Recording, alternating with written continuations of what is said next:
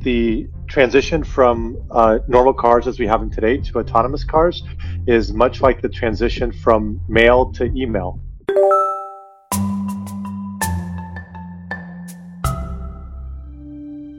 Welcome to an episode of Same But Mini, a bite-sized version of our podcast where we explain the most talked about tech buzzwords, one analogy at a time. Today, we are talking about autonomous vehicles with a good friend of ours. I'll let him introduce himself. Who are you and what do you do? I am Boris Hoffman.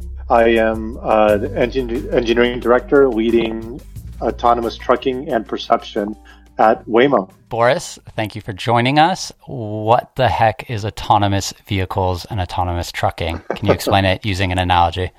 The autonomous vehicles, and particularly the jump from the vehicles as we see them today to autonomous vehicles as we are moving towards, is very much like the transition from mail to email. Functionally, mail could achieve the things it was meant to achieve. You could get a message from any person to any other person.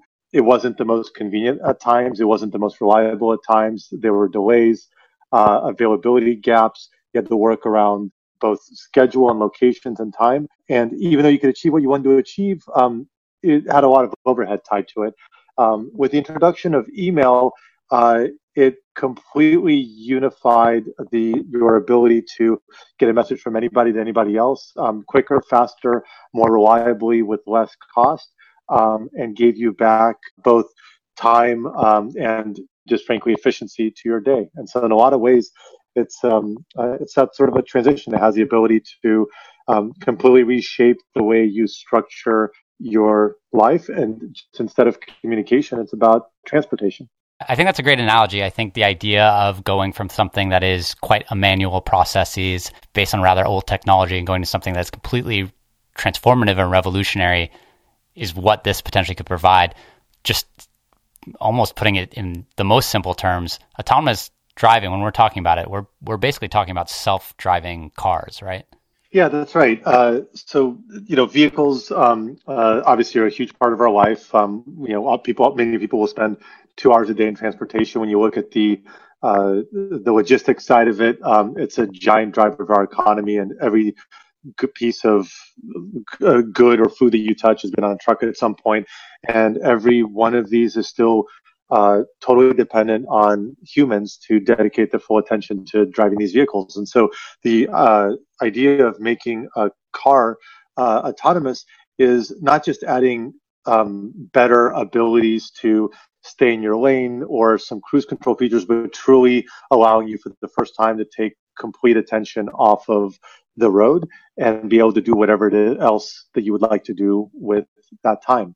And that's the biggest jump from any of the options that are available today, even if it might include a very advanced form of cruise control, and actually move to something like what Waymo already has running in the Phoenix area, where you have vehicles with absolutely nobody in the driver's seat, taking real passengers from point A to point B safely, reliably, and giving them that time back.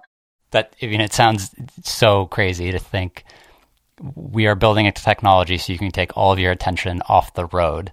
Is that safe? How does that happen? How do we make that work? Safety is the number one area of focus of Waymo. Pretty much every single area that we push on and every capability that we think about, it's being pushed through the lens of safety, because in a lot of ways we have to not just meet the bar of a human in terms of safety, but actually exceed it because of how much visibility there is on such a new technology. And that is the key, is that if you are providing a level of automation that still requires somebody's full attention on the road, you're not actually saving them that time. It might be more relaxing. It might be a little bit, add a little bit of, give you a little bit less, anxiety or fatigue on a long route. But fundamentally, you're still required to pay attention to the road around you. Sure. The vehicles, right.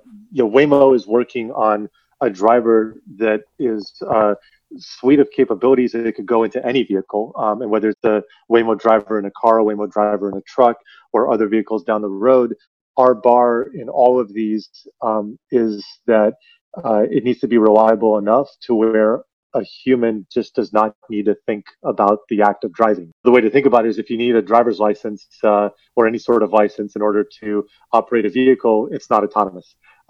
We want to go all the way to the full end of the spectrum where you can be too young to drive, you can be blind, you can be reading a book or watching a movie, and you just don't need to think about the act of driving because it is safe, reliable, and tested to such a degree to where you have confidence that that you're in good hands. There's no halfway point to autonomous. It's not sort of autonomous. We need to go full autonomous to really reach the benefits. And going kind of to your analogy, right? It's not, the mail can't be you ship it to somewhere, someone types it up and sends it digitally. We have to be able to just have the whole thing be email.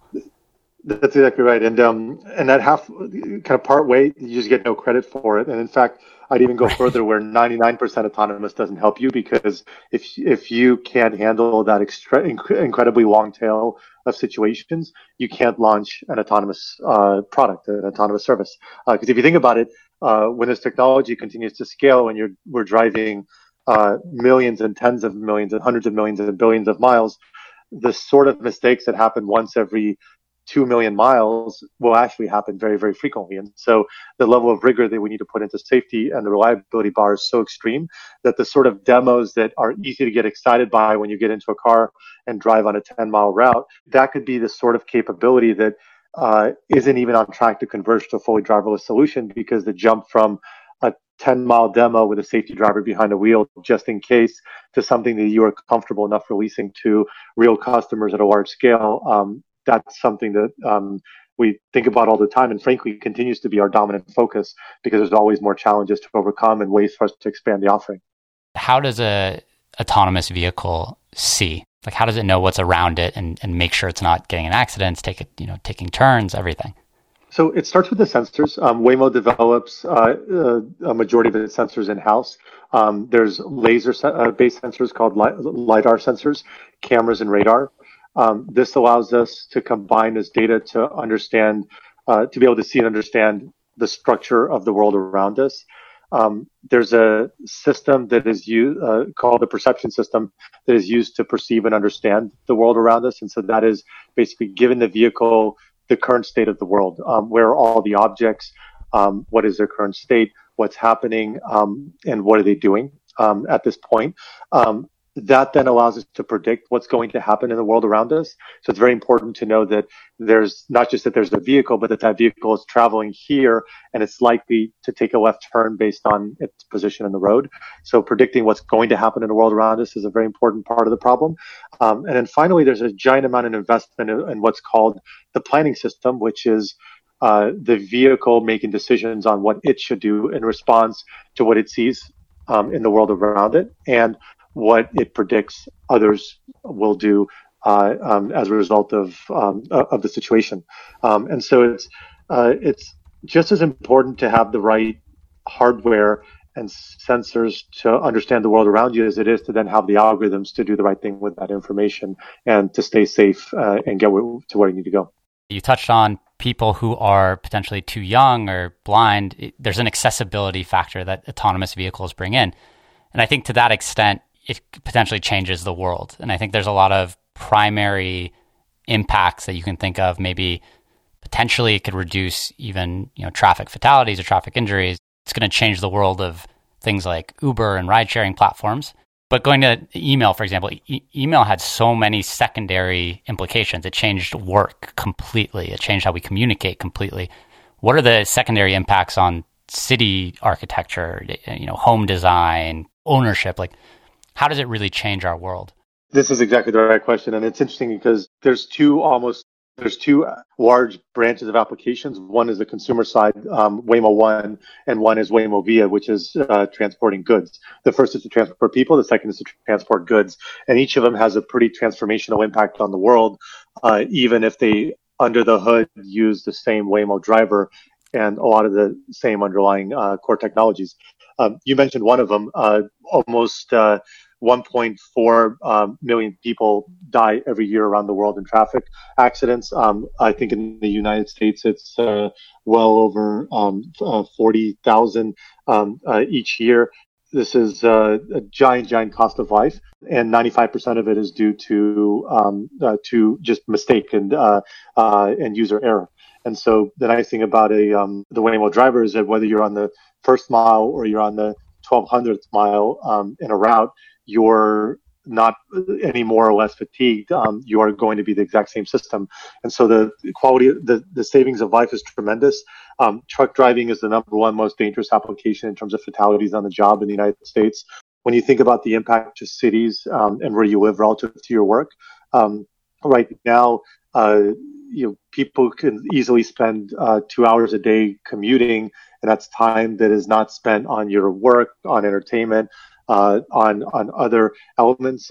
If there is an autonomous vehicle that's able to take you somewhere, you are possibly more willing to live further away. You are more flexible about how and when you commute. You can use that time productively. You can imagine vehicles that become customized for certain types of engagements while you're driving. Car ownership can completely change, where the necessity to own your own car can completely be diminished because the supply side of transportation can be far better fit to the demand of transportation, and all of that space that's being used for parking lots in cities, particularly urban cities, all of a sudden can turn to parks or turn to sidewalks, additional buildings. Like there's a lot of benefits that can fundamentally change a concept that hasn't changed in decades. Boris, when you say trucking, so what we're talking about trucking, we're talking about like 18-wheelers? We absolutely are. It's the giant trucks you see on the highways all around you when you drive around. This is one of the most dominant ways of transporting goods around the United States. And it's something that is a $800 billion a year industry in the U.S. There's a giant shortage of truck drivers. There's about a 60,000 truck driver shortage right now in the U.S., and that's going to increase by a pretty decent multiple in the next 5 years. It's not a very pleasant job. And there's also limits on how long you can drive legally because of fatigue. The most difficult routes, which are the long haul routes, can be handled autonomously, where an autonomous truck could easily drive 22, 23 hours a day with no issues. Again, you have the supply to move things around and be able to deal with spikes around Christmas and other times. And when the cost of transportation like that goes down, just like when the cost of communication went down with email, all of a sudden it becomes an enabler for industries and price points for goods and ways to leverage this new capability that spawns entirely different industries that just couldn't exist previously. It's crazy to think about this, right? I think this autonomous vehicles, when people hear it, it's still sci-fi in nature. That said, when you're working on it, you live and breathe this every day. How far are we to a reality where all of our cars are autonomous? It's not a technology that's going to happen overnight. It's going to be a progression, just like you saw with computing, just how you saw with internet, with mobile phones. Like there's a evolution that happens. So Waymo One is already running with a commercial service in a region in Arizona. And obviously a lot of the goal is to expand that, but there's obviously a lot of challenges. So dealing with a dense urban environment is a very different challenge than dealing with a more of a suburban environment. Dealing with rain and snow and difficult conditions adds challenges.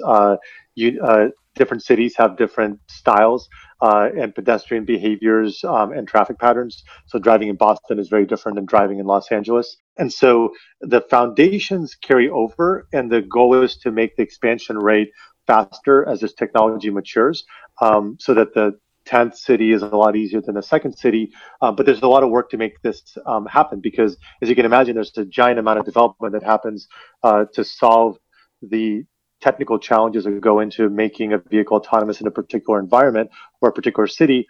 And you want to then be very, very thoughtful about how you expand that to other areas in a way that generalizes and doesn't cause you to break capability one place when you expand it in another.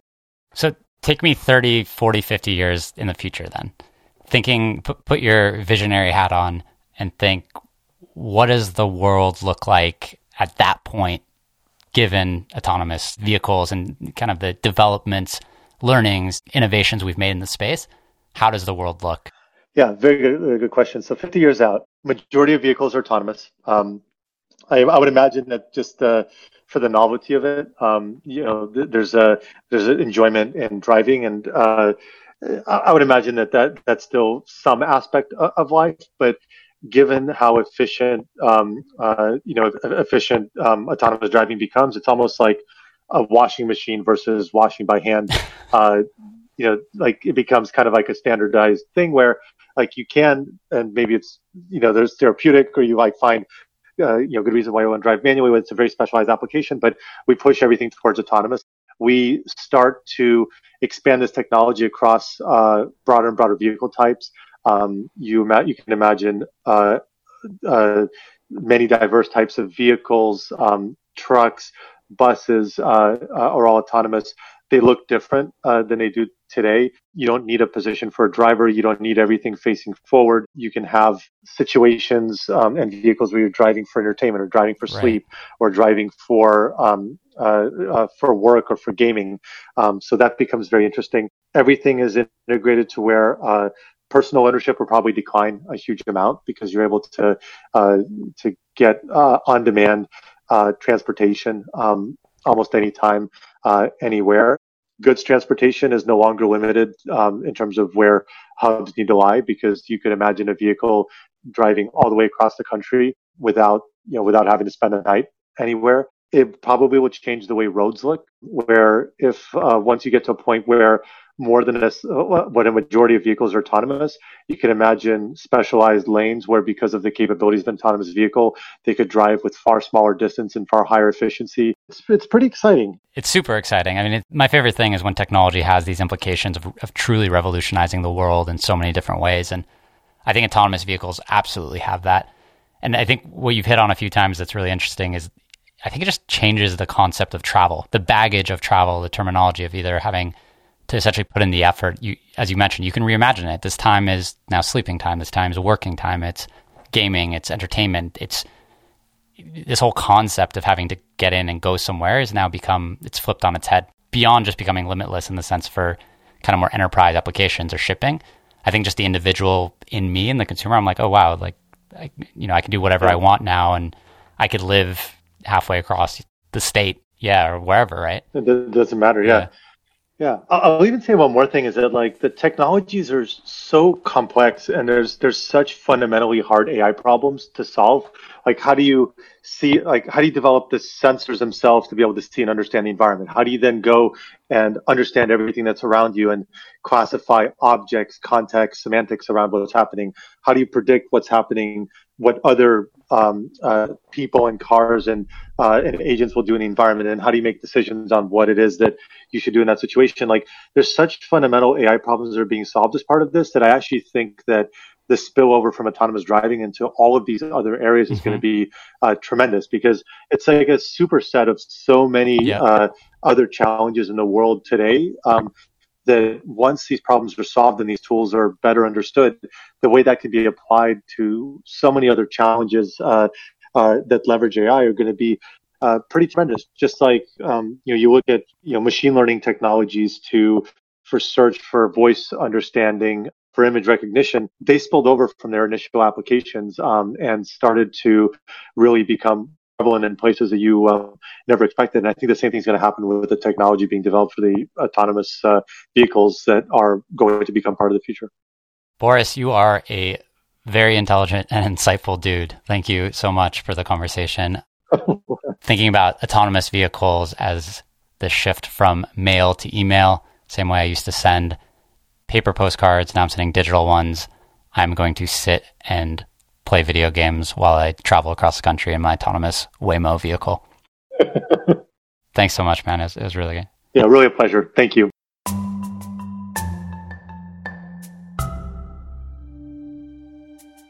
Today's episode was written and hosted by me, Mohan Zanuzzi, produced by Corinne Javier and Lee Schneider, executive produced by Steph Wolf, music by Ouvra. You can find more Same on Apple Podcasts, Spotify, or wherever you happen to get your ear candy. Thanks for listening. Spread love. This episode was brought to you in part by BCG Digital Ventures. BCGDV builds revolutionary new businesses with the world's most influential corporations. Learn more at bcgdv.com.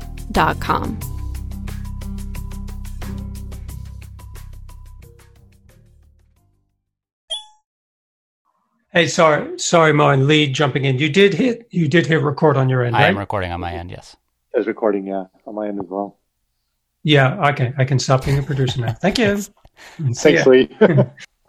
That'll be the bit for the end of the episode. The blooper reel.